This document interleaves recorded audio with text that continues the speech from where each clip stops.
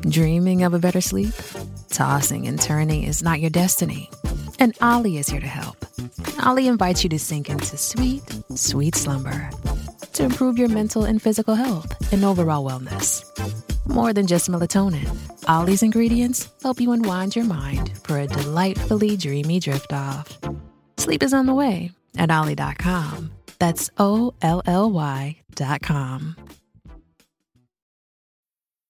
How do you feel great on vacation? Like really good? Easy. You go to Aruba. You'll spend your time relaxing on cool white sand beaches and floating in healing blue water. You'll immerse yourself in natural wonder and find your center on an island where things move at your speed. You won't just feel great, you'll feel relaxed, renewed, and ready for life. That's the Aruba effect. Plan your trip at Aruba.com.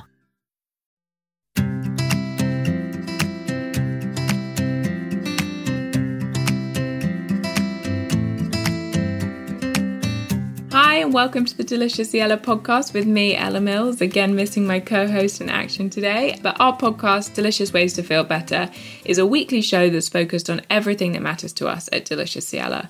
We really believe that feeling good is a holistic 360-degree approach to our lifestyles, and that wellness is about so much more than just what we eat or how we exercise. It's our relationships with ourselves and with others, our mindset, our sleep patterns, our stress levels, and just generally how we look after ourselves on a day-to-day basis. So on this podcast, we're going to be breaking all of these topics down, looking at absolutely everything that impacts our mental and our physical health, and sharing the small, simple changes that'll hopefully inspire you to feel that bit better. So today we're going to be looking at plant-based diets for children. I know how we bring up our children can be a very charged, emotive topic, and this is absolutely not about creating a one-size-fits-all approach. It's just about understanding the data, the possible benefits, and also understanding the state of health for children in the world today. So I hope it's going to be a very helpful episode. And before we get into that, I wanted to let you know that I'm very excited to say that our EU shop is back live again on our web shop, www.deliciousyella.com. We have had a nightmare, to say the least, since Brexit started, as I'm sure lots of other people have had as well, and we can only apologise for not being able to send so much to you guys over the last few months, but that is live now. You can get our letterboxes with our best of snacks, you can get our caramel cups, you can get our oat bars, so please do have a look at that if you've been missing Delicious Yella products in your lives. This week I have been filming for hours and hours and hours for our app. I am back filming the yoga videos again, which feels so good. And we've been putting together some little programs as well, a 5-day to ignite your practice and a 30-day program as well to really inspire you to get deeper into the practice. So that has been brilliant. And those will be going live from next month, I think. So thrilled to be back. And if you're enjoying practicing with us on the app, then I hope you're going to enjoy those. So one of the questions that we get all the time through to the podcast inbox, podcast@deliciousyella.com with any of your questions, but through social media and through basically since the day Delicious Yella started, is about feeding children a plant-based diet. And obviously we've had more and more of that since we've had children. People wondering what we're cooking for our girls, what they eat, whether we'll be raising them with a plant-based diet. And the very short answer is yes, we are going to be raising them with a plant-based diet. That being said, it won't be in a dogmatic fashion. I really do believe that ultimately how we eat is an individual choice, and that's obviously something that we do need to respect. But that being said, as a society, I think we all understand that we desperately need to eat more plant-based food, both for our own health. You know, in the UK, only 1 in 5 children manages to eat that 5 a day, only 1 in 4 adults. We're at basically 50% of the minimum intake of fiber that we should be getting. And we know that we desperately need fruits and vegetables and whole food, plant-based ingredients for our health, but also the health of the planet. You know, I'm sure lots of you have seen the recent documentary, for example, on Netflix, Seaspiracy, showing just what damage we're doing to the oceans with, you know, up to 46% of plastic in the oceans coming just from fishing nets, you know, plastic straws being 0.03%, like literally a drop in the ocean. So the conversation is changing. And I think as adults, it's one thing to look at changing our diets, but I think looking at the way we're changing our children's diets can be really complicated and an emotive topic, as I said. So as parents, we're going to educate and support the girls in learning to cook and understanding more about their food and how it supports their well-being and the reality of climate change and the role of a vegan diet in that. So I do hope that this is what they'll do. But as I said, I don't think we can be dogmatic about it. And that is really important. So we're going to be exploring this topic further today with Alex and Whitney from Plant-Based Juniors. They're both mums and they're registered dietitian nutritionists with master's degrees who are passionate about having a very evidence-based conversation on the topic. So welcome, guys. Thank you so much for joining us today. Thanks so much for having us, Ella. Your book's absolutely brilliant. It's an absolutely amazing resource for anyone who's interested in this, and huge congratulations to you both on it. And in the book, you talk a bit about kind of setting the scene for children's health in the world today. And I think for me, it feels really important that we start there. Obviously, what we're talking about today and what we're all very interested in and passionate about is exploring a plant-based diet for children. But something I've come to recognize more and more is that both with children and adults, it feels like so much of our conversation gets so focused on the nuances of a healthy diet, whether it's solely plant-based versus pescatarian and so on. And obviously, there's lots of different factors to bring in there, environmental and health. But it feels like sometimes we get so het up on the health side of things and exactly which is the best version of health versus actually looking at why moving into this topic altogether is so important because of the crisis in health today. And you've got some really powerful stats in there that 1 in every 3 children in the US are overweight, with 1 in every 6 being obese. And those rates are even filtering down to preschool age now, with obesity affecting almost 14% of preschool children. And I actually did a bit of research for the UK just for comparison. And here we're almost 1 in 5 children being overweight or obese when they start primary school. And that goes up to 1 in 3 when they start secondary school. And a really powerful stat is that 20% of year 6, so 10 to 11-year-olds in the UK, are actually obese. So it feels like we've got pretty similar statistics in the UK and the US. And I wondered if we could just start there and why you feel it's so important that as parents and also as passionate advocates for health that we have a conversation around children's health in general as well as specifically plant-based. Yeah, I mean, I think it's pretty easy to say that where we're currently at isn't great. And I think that sometimes as plant-based parents, we sometimes feel like we're on the defensive, sort of saying that, well, we're choosing to raise our children this way, acting like the alternative is sort of this pillar of health, and that's just not the case. A standard American diet or standard westernized diet is very high in processed foods, very high in meat, and very high in dairy. And so I think that our stance is really sort of saying that, look, the standard isn't great. And I think that a lot of us are trying to figure out what is the best way that we can raise our children. And one of the things that Whitney and I are really passionate about is the idea that just the more plants, the better. I know that there's a message out there that it doesn't matter where you're coming on sort of the quote unquote plant-based spectrum, the more plants is going to be beneficial. We know that all aspects of plant-based eating are going to have a better effect on health than we're currently doing. Childhood obesity, it's such a charged topic. There are so many factors that go into that. There are systemic issues, of course, and we really try to sort of meet parents where they're at, but we also know that we can all do better. And I think that getting more plants on the plate is just going to have such amazing outcomes when it comes to obviously individual health, but also planetary health as well. Absolutely. And I'm sure you both have found the same as parents. But one of the things that has really struck me is this kind of quite stark shocks that some people would have in perhaps raising a vegetarian or a plant-based child, and that people are really shocked that you would give your children tofu and broccoli, but not shocked that you would be feeding them lots and lots of McDonald's or chicken nuggets to some extent. And obviously you said, Alexandra, it's a really complex topic, and it's obviously there's a lot of socioeconomic factors in there, and it's not to dismiss those, but I think it's just this cultural norm where it's normal for kids to eat loads of cookies and ice cream and biscuits and processed foods, but it's not normal to eat lots of tofu and broccoli and chickpeas. And I think that's the thing that I really struggle with as a parent, is being on the defensive for that when the norm is so far away from health, and children's menus are burgers and chips. So it's pretty ironic, as Alex said, that people would consider the standard American diet to be the pillar of health. We have a shorthand for the standard American diet here in the US, and we call it the SAD diet because it really is. It's a dismal diet. And we see that as westernized diets are spreading globally, we're also seeing these disease rates skyrocketing in conjunction, which really shows that there's something wrong with this pattern of eating.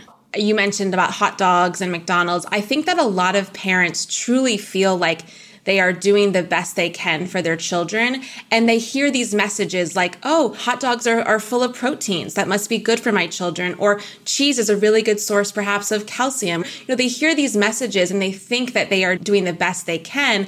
And I think what we're trying to sort of shift away and say, yes, hot dogs do contain protein, but they also contain a lot of other things that we want to be really mindful of. And the foods that we're encouraging, like beans and legumes, contain protein as well, and they contain all of these other nutrient-rich items, and really trying to sort of shift away what the typical foods are for kids. Chicken, for some reason, feels like it's this health food for a lot of people, and it's not. And so I think parents think like, oh, a chicken nugget is just chicken, and that's just not the case. Absolutely. It's such a difficult topic. I feel like, again, I have to caveat it with we so appreciate as parents that it's not easy by any means. And this conversation by no means aims to be guilt-inducing, but then equally, for me at least, I feel like whilst it's not there to induce guilt, I do feel that these are important conversations to have because it's become so normal to eat, as you said, the standard American diet, the standard Western diet. And as a result, there's a safety in doing that because it's the status quo, it's the norm, it's what everyone's doing. And when you challenge that, it feels scary. But there's so many reasons to challenge that. On that, you describe yourselves in your book as predominantly plant-based, which I really like. And I think it's a nice way, as you said, Alex, there's a sliding scale of plant-based. And I think it's a really nice way of positioning it. And I guess I'd love, again, just to focus in on that before we go into the conversation further, just to set the scene. It's not about a dogmatic approach if you have to be a vegan or you have to be plant-based. It's just about more plants. Yeah, I really don't think it's about the idea of labels. I think that sometimes that makes people feel more defensive and kind of ignores the overall message. It's hard to argue with more plants. And we also know that we're not eating enough of them. The CDC here, that's the Centers for Disease Control in America, says that only 1 in 10 of us are eating enough produce, and that also includes children. And, that just feels like we can do better. And that same report also says that if we all just included 1 more serving of produce a day, that we could decrease cancer deaths 20,000 annually. So, we're not talking about huge shifts either. We're just really sort of encouraging this predominantly plant-based approach. And, like we sort of said in the beginning as well, it's yes for individual health, but I think as parents, we're also looking at the world we're leaving our children. And so, my sort of why is, yes, I want to raise my children as healthy as I can, but I also want to make sure that the choices I'm making are the best for, the planet as well. And planetary health to me is just as important sometimes as that individual health. By taking an all-inclusive approach, we really feel like we can move more people towards this eating pattern. Some of the recent studies that have come out on global planetary health have shown that we need everyone to reduce their meat consumption. We need everyone to cut back. It's not going to be enough to have a small group of people eating an exclusively plant-based diet. So if we can keep the door open to saying, hey, you can join us. You can just cut back on animal products and meat a little bit. You don't have to jump all the way on the wagon. We think that's a lot more palatable message for most people. Yeah, I totally agree. And I think it's interesting. I'm sure you guys have seen it. But for example, that new documentary that just came out on Netflix, Seaspiracy, that's causing a lot of conversation. It's just interesting when you view documentaries like that. I think as it starts to shift, more and more people, adults start to think, okay, I'll go towards plant-based. And then this question of what do I do with my kids? Is this healthy for them? So I wondered if we could drill down further into that and understand. Because as far as I understand, the scientific consensus is that an appropriately planned plant-based diet is absolutely safe, if not likely beneficial, both for us as adults, but also for our children. But obviously, there's a lot of myths and concerns and criticisms because this is so new and not something, obviously, that we've seen a lot in children. So I wondered if we could start there with just understanding why it's safe and dispelling those terrifying myths that I think people have in the back of their head. Sure. So like you said, it is a consensus. The American Academy of Pediatrics, the Academy of Nutrition and Dietetics, the Canadian Pediatric Society, and really most organizations, health organizations worldwide, all agree that appropriately planned diets are safe and likely even beneficial for vegan and vegetarian and other plant-based types of diets, starting in pregnancy, through infancy, and all the way through old age. And this is based on a plethora of research. However, like you said, a lot of people are concerned. And one of the big concerns, I think, is nutrient deficiencies. That's what we hear a lot about. But if you focus on the key word in that statement, it's appropriately planned. So of course, if you're not including all of the appropriate nutrients in your diet, you're going to have nutrient deficiencies. But that can really happen with any diet. That can happen with a Western diet. That can happen with a paleo diet, whatever diet you're following. If you're not appropriately planning it, you're going to run into some trouble. And that's really why Alex and I started Plant-Based Juniors and why we wrote this book, because we wanted to give parents easy to follow instructions on how to appropriately plan their children's diets, because those really weren't out there. There wasn't a go-to resource with evidence-based information that's then translated on how to easily do it, because it's one thing to tell people how to eat, and it's another thing to really show them how to eat and how it can work into their lifestyle, especially for busy parents. Absolutely. And I think what's interesting, what you said there, Whitney, which is something that I feel very passionately about as well, is that it's relevant for all diets. Like, yes. In order to meet what you need, all diets need to be effectively appropriately planned. Like, all diets need to be well balanced and have a real variety in them. And I think that is an important caveat, because I think, as you said, there's often this nervousness, oh, vegan diets will be deficient in X, Y, and Z. And of course, every type of diet has a possibility not to have abundance of certain things.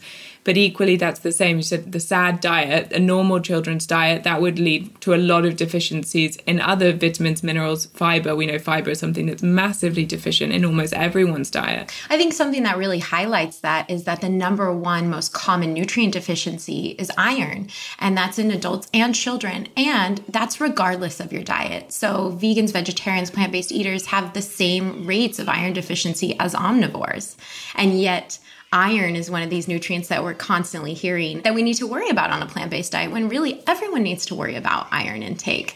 It's not a fail-safe to eat a Western diet and think that you're going to get all the nutrients that your kids need.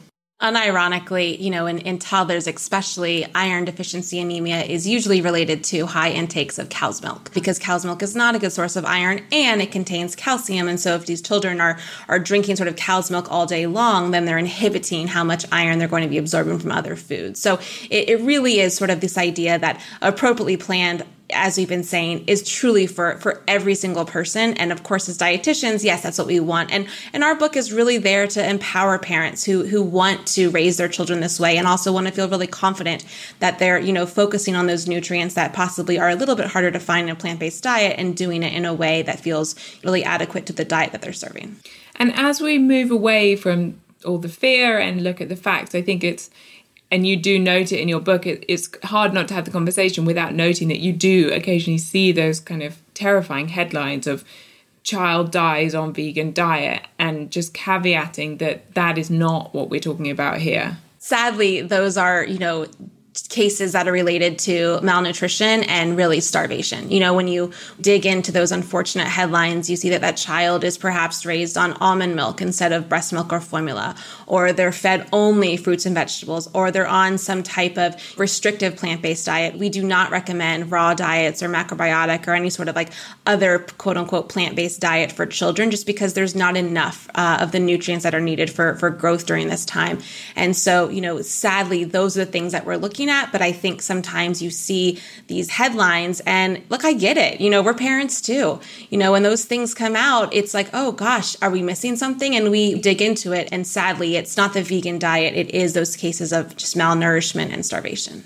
How do you guys sit on the vegan versus plant-based conversation? I always think it's quite an interesting one. For me, plant-based is much more sort of representative of a plethora of whole foods and beans and legumes and all those sorts of things. And vegan is maybe a little bit more processed. And I wondered where you guys sit on that and how you describe it, and what the relevance is of lots of ultra-processed food for children versus more whole foods.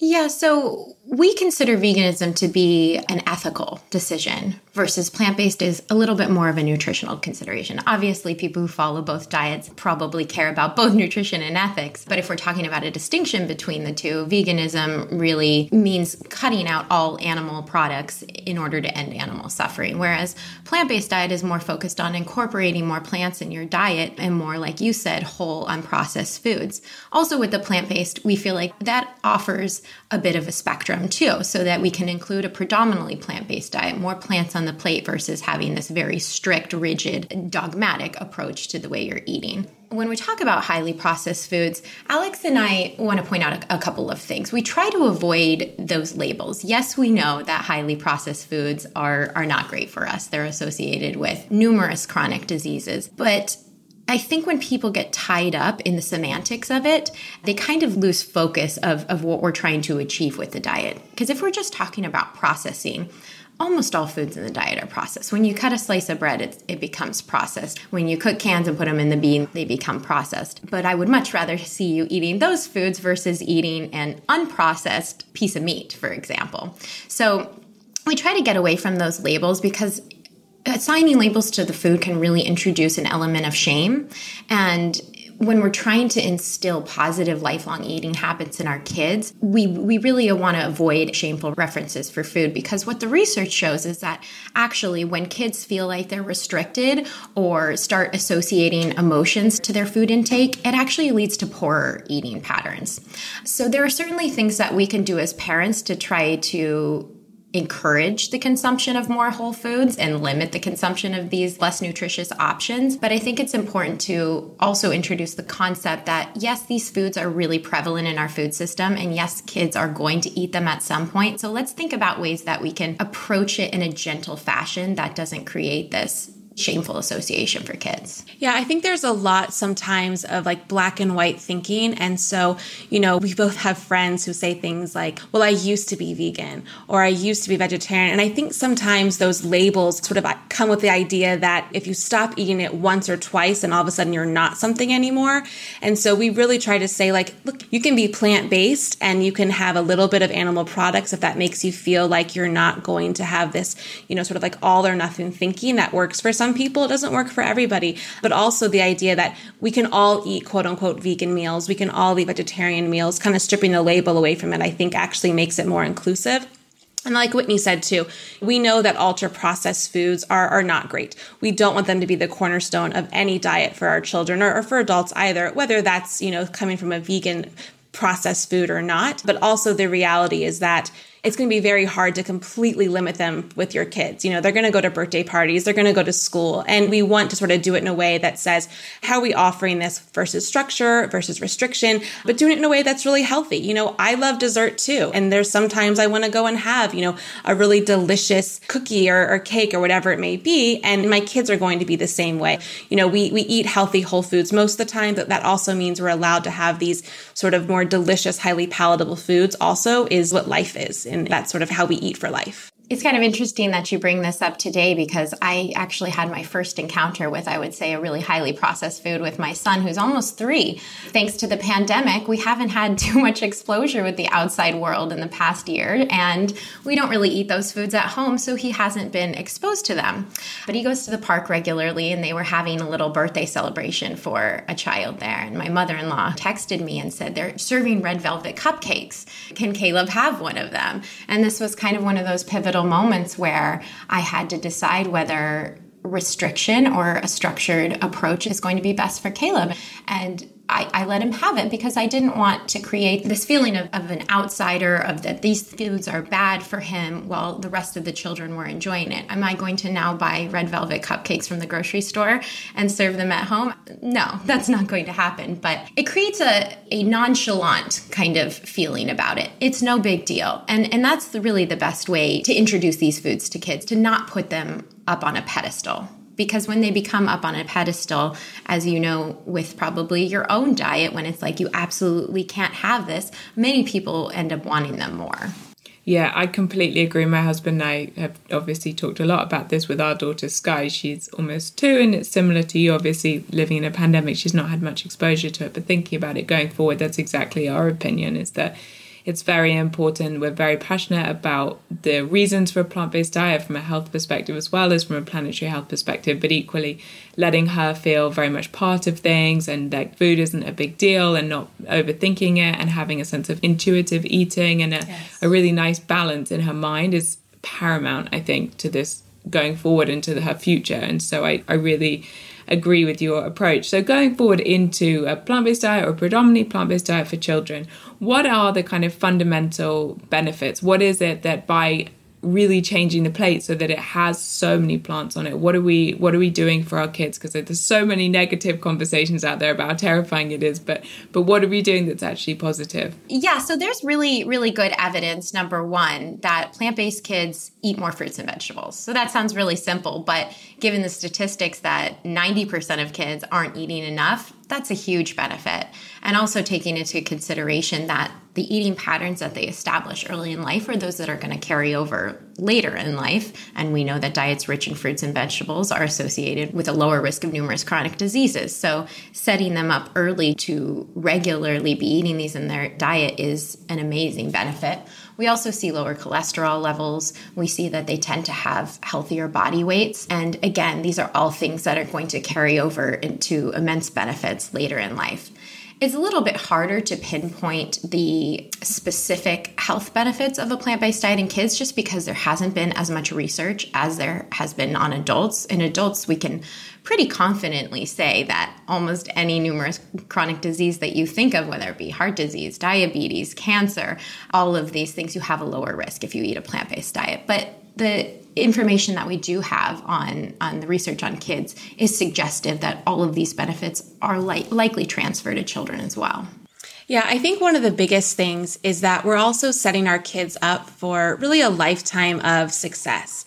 You know, when we're introducing these foods young and they become part of the normal diet, the foods that our kids are used to eating and therefore like eating, then, you know, all of these benefits that Whitney just mentioned that we do see in adults, we're giving them sort of this head start. You know, we're really sort of filling their plates with these nutritious foods from the very beginning. And so it doesn't have to become this shift when they're adults into, you know, eating healthier or eating because they're worried now about risk of chronic disease. It just becomes, well, that's what we always did. You know, this is sort of the diet that I grew up on. And I think that's one of the biggest benefits that we can do by starting, you know, that more plant predominant approach as early as possible. There are a few specific research studies on plant-based kids that suggest some other benefits as well. For example, research shows that about 9 in 10 kids aren't eating the recommended amount of fiber, which we talked about earlier. And fiber is so important, especially in early life, not just for ensuring proper digestive function and preventing constipation, which is a major common problem with toddlers, but also for building a healthy gut microbiome. And we're just at the tip of the iceberg of learning how the gut microbiome can have widespread effects on health. But so far, we're seeing things like it can potentially produce metabolic compounds that have a wide range of effects, including immune functioning, as well as establishing appetite regulation and even reducing the risk of cancer. So helping to start building that healthy gut microbiome early in life is so important. And not surprisingly, we see that plant-based kids do eat a lot more fiber on average than omnivorous kids. And that really makes sense, right? Because whole plant foods are the only source of fiber. Animal foods don't have fiber. So, of course, kids who are eating a diet that is surrounded around plants are going to have a higher fiber intake. Does Monday at the office feel like a storm? Not with Microsoft Copilot. That feeling when Copilot gets everyone up to speed instantly? It's sunny again. When Copilot simplifies complex data so your teams can act, that sun's shining on a beach. And when Copilot uncovers hidden insights, you're on that beach with your people, and you find buried treasure. That's Microsoft Copilot. Learn more at Microsoft.com/AI for all. This episode is brought to you by Hyperice, the leader in advanced warm-up and recovery technology. They have tons of innovative products, like Venom-heated wearables to help soothe sore back muscles, Normatec compression boots to speed up recovery and increase circulation, and Hypervolt massage guns to improve mobility. Loved by athletes like Naomi Osaka and Erling Haaland. Try them yourself. Get 10% off your order with the code MOVE at Hyperice.com. Introducing Royal Caribbean's newest ship, Icon of the Seas, the ultimate family vacation. The ultimate 6 slides, 8 neighborhoods, 0 compromise vacation. The ultimate never done that, can't wait to do it vacation. The ultimate chillin' by a different pool every day of the week vacation. This is the Icon of vacations. Icon of the Seas, arriving in 2024. Book today. Come seek the Royal Caribbean. Ships Registry, Bahamas. Yeah, absolutely. I think that's one of the things that I enjoy most about it, is knowing that you're, feeding all the good bugs. So getting now more specifically into, I guess, I know we mentioned iron earlier, but there's all the macronutrients and the micronutrients that people, I think, worry about and wonder where they're going to get them from. So I wondered if we could kind of drill down and get a little bit more specific now, starting with the macronutrients. And so understanding, because I think protein is something that people are terrified about, not just with children, but adults. I mean, I know for me, since I changed my diet, the number one question is always like, where do you get your protein? Protein. And I know that protein deficiency is also really quite uncommon, and it's something that I think we're perhaps overly worried about in the Western world versus deficiency in iron, calcium, etc. But it is a question that I'm sure you guys see all the time as well. Yeah, it's so funny. We don't see protein malnutrition in developed countries. It doesn't happen. And yet people are so afraid of not getting enough protein. And I think that's really perpetuated by the media and the fitness industry that says more protein is better. But when we really look at the research, we see that most people are taking in about double the protein they actually need. And while people are concerned that plants have less protein, a fun fact that I always like to share is that every single whole plant food actually does contain protein and contains all 9 of the essential amino acids. That's something that is a common myth as well, is that if people aren't concerned about the total protein intake, they're concerned about the protein composition and whether plant foods have all of the essential amino acids. And really they do. Everything has protein. Even your coffee has protein. So it's not a concern. And there are plenty of plant-based sources that are really high in protein as well. A 1 to 3-year-old only needs about 13 grams of protein on average, and 2 cups of soy milk can achieve that without even getting to the food in the diet. So protein is not a problem on a plant-based diet. Yeah. In talking about all of the macronutrients, so protein, carbohydrates, and fat, the other benefit of plant-based foods is that they're not just sort of these single foods, right? So when we think about like animal foods, like butter, for instance, is going to be almost 100% fat. A piece of, chicken breast is going to be mostly protein, but plants aren't, they're this beautiful combination. Beans are going to be carbohydrates and protein. And so when we're focusing on filling our plate or filling our children's plate with more of these whole food plant-based items, we're not worried about macronutrients. There's no need to sort of like figure out, what percentage you're getting, because you're eating foods in their natural state and you're eating them sort of how nature intended, and you're going to be getting this balance of macronutrients. We do have something in the book called our PB3 plate, and this just sort of helps parents, I think, have a nice visual cue of what the plate should look like. It's very kid friendly. It's cute. Whitney and I both have a copy printed out on our refrigerator, and it's really the breakdown of plant foods. We've got our legumes, nuts, and seeds. We've got our starches. We've got our fruits and vegetables. We're highlighting certain nutrients that we really want to focus on. So things like fat, iron, and carotenoids, and a little bit of calcium. And it's just sort of a way to say, oh yeah, if I'm serving my child beans, I don't have to worry about protein grams. I don't have to worry about carbohydrate grams. I just know they're going to be getting them because I'm filling that portion of that PB3 plate. That's a really nice way of thinking about it. And as you said, I think people can overthink, especially with protein, with children's diet. So there's obviously the beans and legumes and the nuts and seeds. And then do you guys also focus on things like tofu, tempeh, quinoa? Where do you feel about that? Yeah, so our plate's broken down into 3 major sections. It's the legumes, nuts, and seeds is one category, and that's where your soy foods will fall under, your tofu, your tempeh, your edamame. Then we've got grains and starches, and then we've got fruits and vegetables. And basically, by filling something in each one of those slots, you're likely to cover all of your children's macronutrient needs and their micronutrient needs. And micronutrients are those vitamins and minerals, because those micronutrients are found in those categories. And like Alex said, we kind of highlight and call out where they are. Iron's at the center of the plate because iron is actually in all 3 of those categories, and also fat's at the center of the plate. And that's something really important to highlight as well, is that a major difference between an appropriately planned plant-based diet for kids and one for adults is fat intake. Babies and toddlers need about 35 to 40% of their calories to come from fat. So it's really important to make sure that you're getting enough fat on your kids' plates. One way to do this is through whatever milk you're providing, whether that still be breast breast milk, or if you're giving a nice plant-based alternative, they're going to get a lot of fat that way.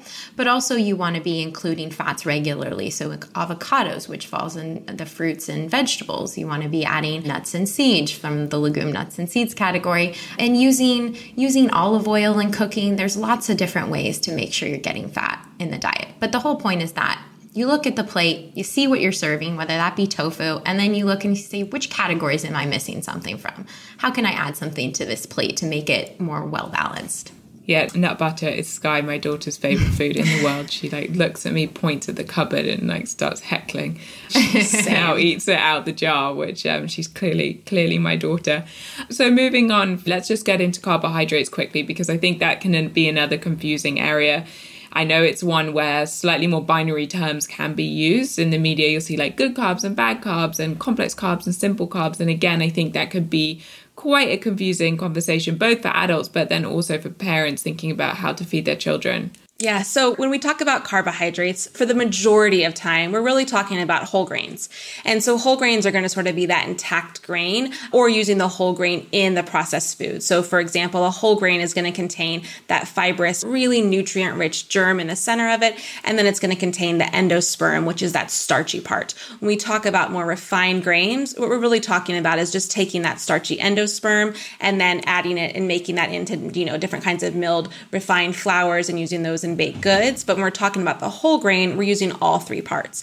And so we love whole grains. We really think there's no reason to fear whole grain carbohydrates, things like rice and oats and even whole grain pastas and, whatever sort of a whole intact grain that's going to be beneficial for your child. And then the other thing that Whitney and I do talk about a lot with our younger children, so older infants, younger toddlers, is the idea that not all refined grains are bad. And that's to say that refined grains are highly palatable. And so sometimes if you have young children that are having a harder time eating enough calories or perhaps filling up too much on fiber, fiber is so amazing for so many things, but it's also filling. And sometimes with these, small little appetites and small bellies, if they're not eating enough, it can be because they're filling up on those nutritious foods. And so sometimes parents find that offering, refined grains some of the time helps their child to actually eat more.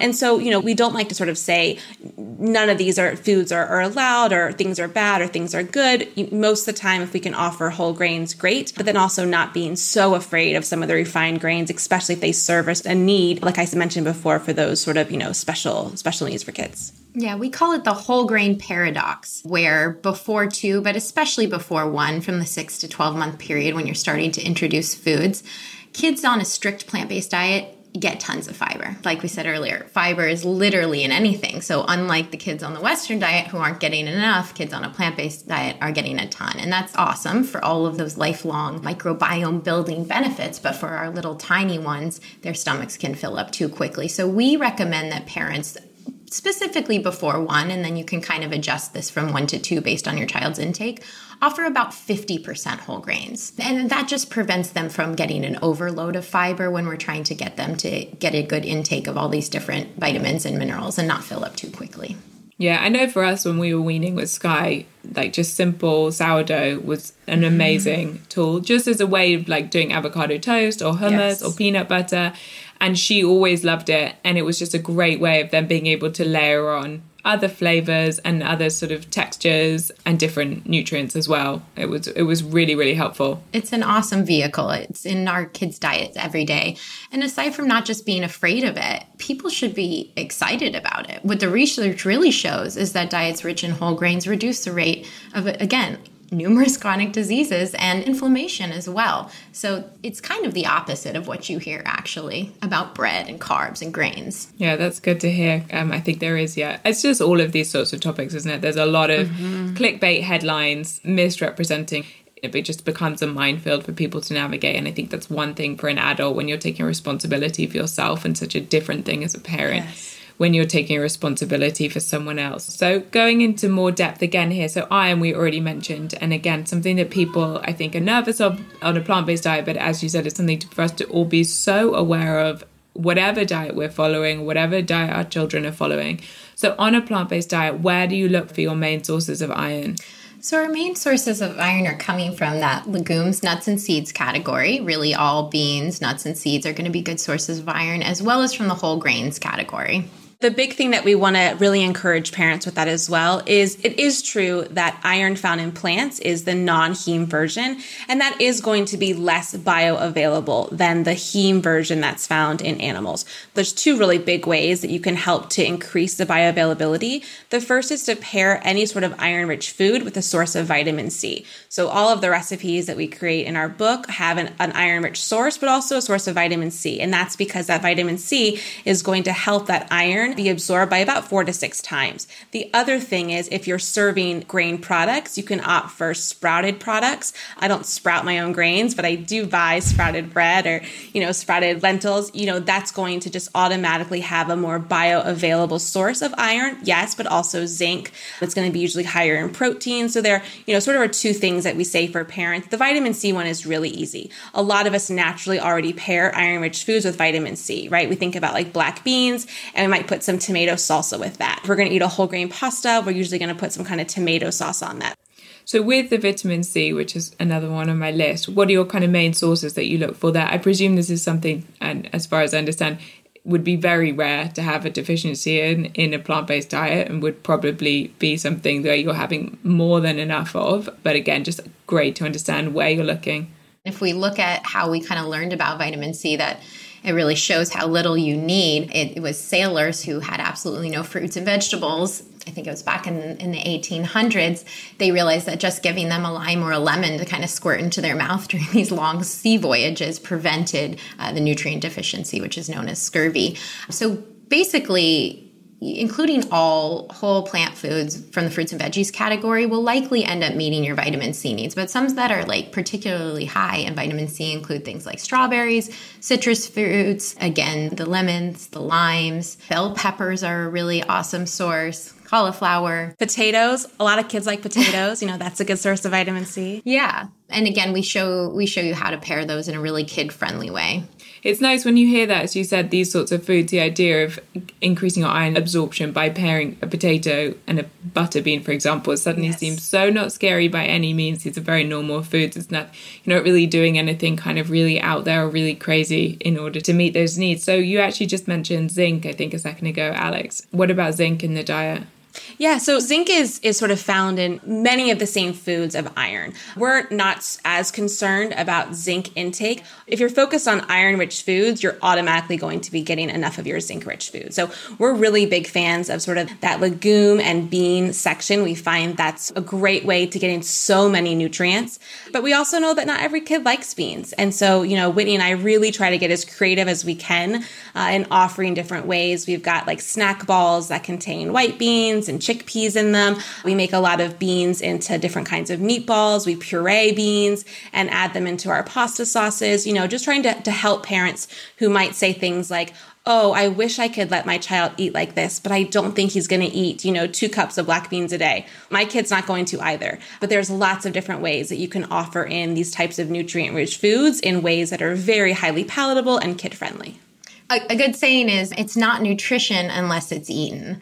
And I think especially as plant-based parents, we hear like, oh, you can meet their needs as long as they have a cup of broccoli and a plate full of beans. And you're like, my kid's not going to eat any of those things. But it just takes a little bit of creativity and getting comfortable in the kitchen. And you realize there are many, many ways to get these things in non-traditional ways, like Alex said, like with the bean balls and all kinds of other recipes that we've got. Yeah, absolutely. And then again, that's the same for any parent, isn't it? Whose children aren't keen on fruits and veg, whether you're plant-based or not. I know for us, things like lentil bolognese is just brilliant because Sky loves pasta. She'll always eat pasta, and lentil bolognese to her basically looks like tomato sauce pasta, but it's got grated carrot and onion and garlic and loads of lentils, and it's always a massive hit. And again, I found she wasn't a great eater to begin with by any means. And I found, again, doing things like toast with hummus or butter bean dips and just varying up the beans, for example, that you put in that, or doing like a roasted red pepper in some of them. That was always a hit because she loves toast. For anyone listening, especially if these kind of foods aren't the norm in your house, it doesn't have to be all or nothing overnight. I think that's something that we really try to encourage is the idea that start small.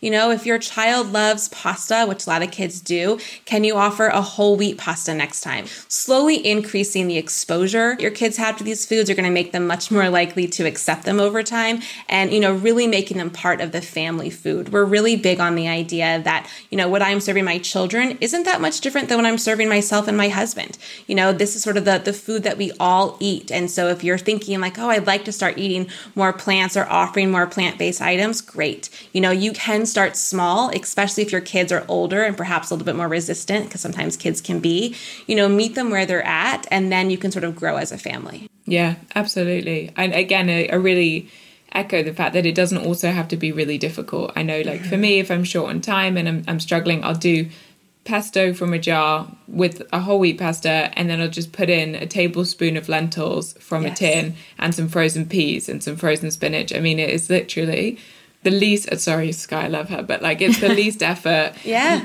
One pan, chuck everything in, drain it, stir pesto. I mean, it's so easy, but then you're getting peas and spinach and lentils, and she just thinks she's having pesto pasta and everyone's happy. So kind of going further down the list, what about the omega-3 and omega-6 fatty acids? Because I think that's something as well that can be generally a confusing topic for adults and children, but also a question on a more plant-based diet. Yeah, so as we discussed before, fats are so important for kids, and really we want to opt for these healthier fats in the diet, which is easy on a plant-based diet because it's naturally low in saturated fat. But one specific fat, DHA, which is an omega-3 fatty acid, is really important for baby's brain development. And we see that from about pregnancy through the first 2 years of life is when DHA accumulation in the brain really ramps up. Now, this creates a slight bit of a conundrum for plant-based parents, as DHA is mainly found in seafood. But the key is, and this is what not everyone likes to point out, is that DHA isn't naturally found in seafood. Fish accumulate DHA by eating microalgae. So an easy way to fulfill that need for omega-3 DHA in your diet is, as a pregnant or breastfeeding mama, to supplement with an algae oil supplement or to provide those same supplements to your kids. And the research is not there to suggest that kids of all ages really need omega-3 DHA supplementation, but we think that given the known accumulation of it in the brain during the first 2 years, Alex and I think it warrants supplementation during the first 2 years of life, if you can afford it, because algae oil can be a little bit more of an expensive item for many families. Yeah, and I also want to point out, too, that some fatty fish can contain DHA, but they also contain other things. They contain dioxins, they contain environmental toxins, they contain mercury, which, can also be really detrimental to growing brains. And the other thing is that even if your child does eat seafood, they're likely not eating the higher quality sort of fattier fish. The most common fish for kids is fish sticks, which contains very little DHA, or other sort of processed like fish fillet type of items, which are not going to be the same thing as like a tuna or a salmon. So, we just feel like it kind of is a safer way to offer a DHA supplementation for the first 2 years of life. And then after that, you can offer things like ALA-rich fats, so walnuts, hemp seeds, chia seeds, and that's all going to then be converted into DHA and EPA. On that, I have to say one thing I find so helpful is smoothies for Sky. Yes. Because with the hemp seeds and the chia seeds, for example, probably not something that she's going to be like over the moon about, just because they don't taste that exciting. And I find a smoothie for me on a day that maybe she's not eating so well, I find it so helpful. You can do a banana and some berries. Then I'll add some nut butter. I'll add some hemp seeds, some chia seeds, some oats, whatever. And I find that she loves it. And I know that she's then also had that intake. So that is something I have certainly as a parent found really helpful on the days where I feel like there's not been a great balance. Wherever you can sprinkle a seed in, we highly recommend it. I put it in our oatmeal every morning. I use them making vegan eggs in our waffle recipes and our pancake recipes. So there's so many different ways to incorporate seeds in the diet. So before we talk about supplementing further, the last one I really wanted to touch on was calcium, because I think, again, that's a big question in terms of, obviously, the tradition is that children drink a lot of cow's milk. And I know just anecdotally from parents and part of the Delicious Yellow community, whether or not people are totally plant-based or not, I think people are very aware of the environmental impact of cows and the dairy industry, and probably themselves are moving away from such a massive focus on dairy, if a focus at all, and aren't necessarily loving the idea of their children then consuming so much dairy, because obviously if you're drinking several cups a day, that really is an extraordinary amount of it. So from an environmental perspective, I think could feel like a real sticking point, but also I think can feel very scary because that's such a part of the norm. So it almost feels like one of the scariest things, I think, as a parent. And I know I felt that myself, actually, that was one of the things I was most nervous about not to do. It makes sense, right? I mean, we're told so often that cow's milk is calcium. So not taking cow's milk in the diet does feel like, oh, well, now where am I going to get my calcium? But you know, cow's milk is not the only place to get calcium. Calcium is found in so many plant foods. It's found in tofu, it's found in fortified milks, it's found in broccoli, it's found in tahini, it's found in white beans, it's found in broccoli. And so, you know, we do want to encourage as much as we can getting calcium from these whole food plant-based sources. The one thing that Whitney and I do talk about a lot is the idea that I think it's different from an adult perspective, where I can say something like, oh, I need to eat more of this today because I know I want to get more of that specific nutrient in, or, oh, I'm going to add in perhaps some tahini to my salad because I know there's nutrition in that. And I like that food, and that's really easy for me to do. When it comes to perhaps a pickier child or a child who is a little bit more resistant to things, that's sometimes where I think parents can also feel like, okay, well, yes, these foods contain calcium, but my kid doesn't want to eat them or eat them in enough amount. So now what do I do? In the States, there are fortified plant-based beverages. So that means that you can offer perhaps a pea milk or a soy milk, and it's going to have the same amount of calcium and vitamin D that's going to be found in a cow's milk. And it's also going to be just as bioavailable. So that's one option that parents can do.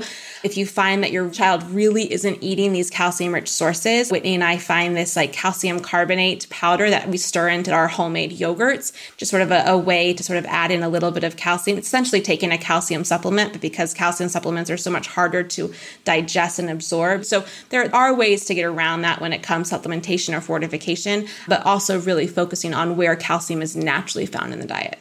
Yeah, calcium is so rich in a plant-based diet. It's found in cruciferous vegetables and beans and oranges. The list just goes on and on.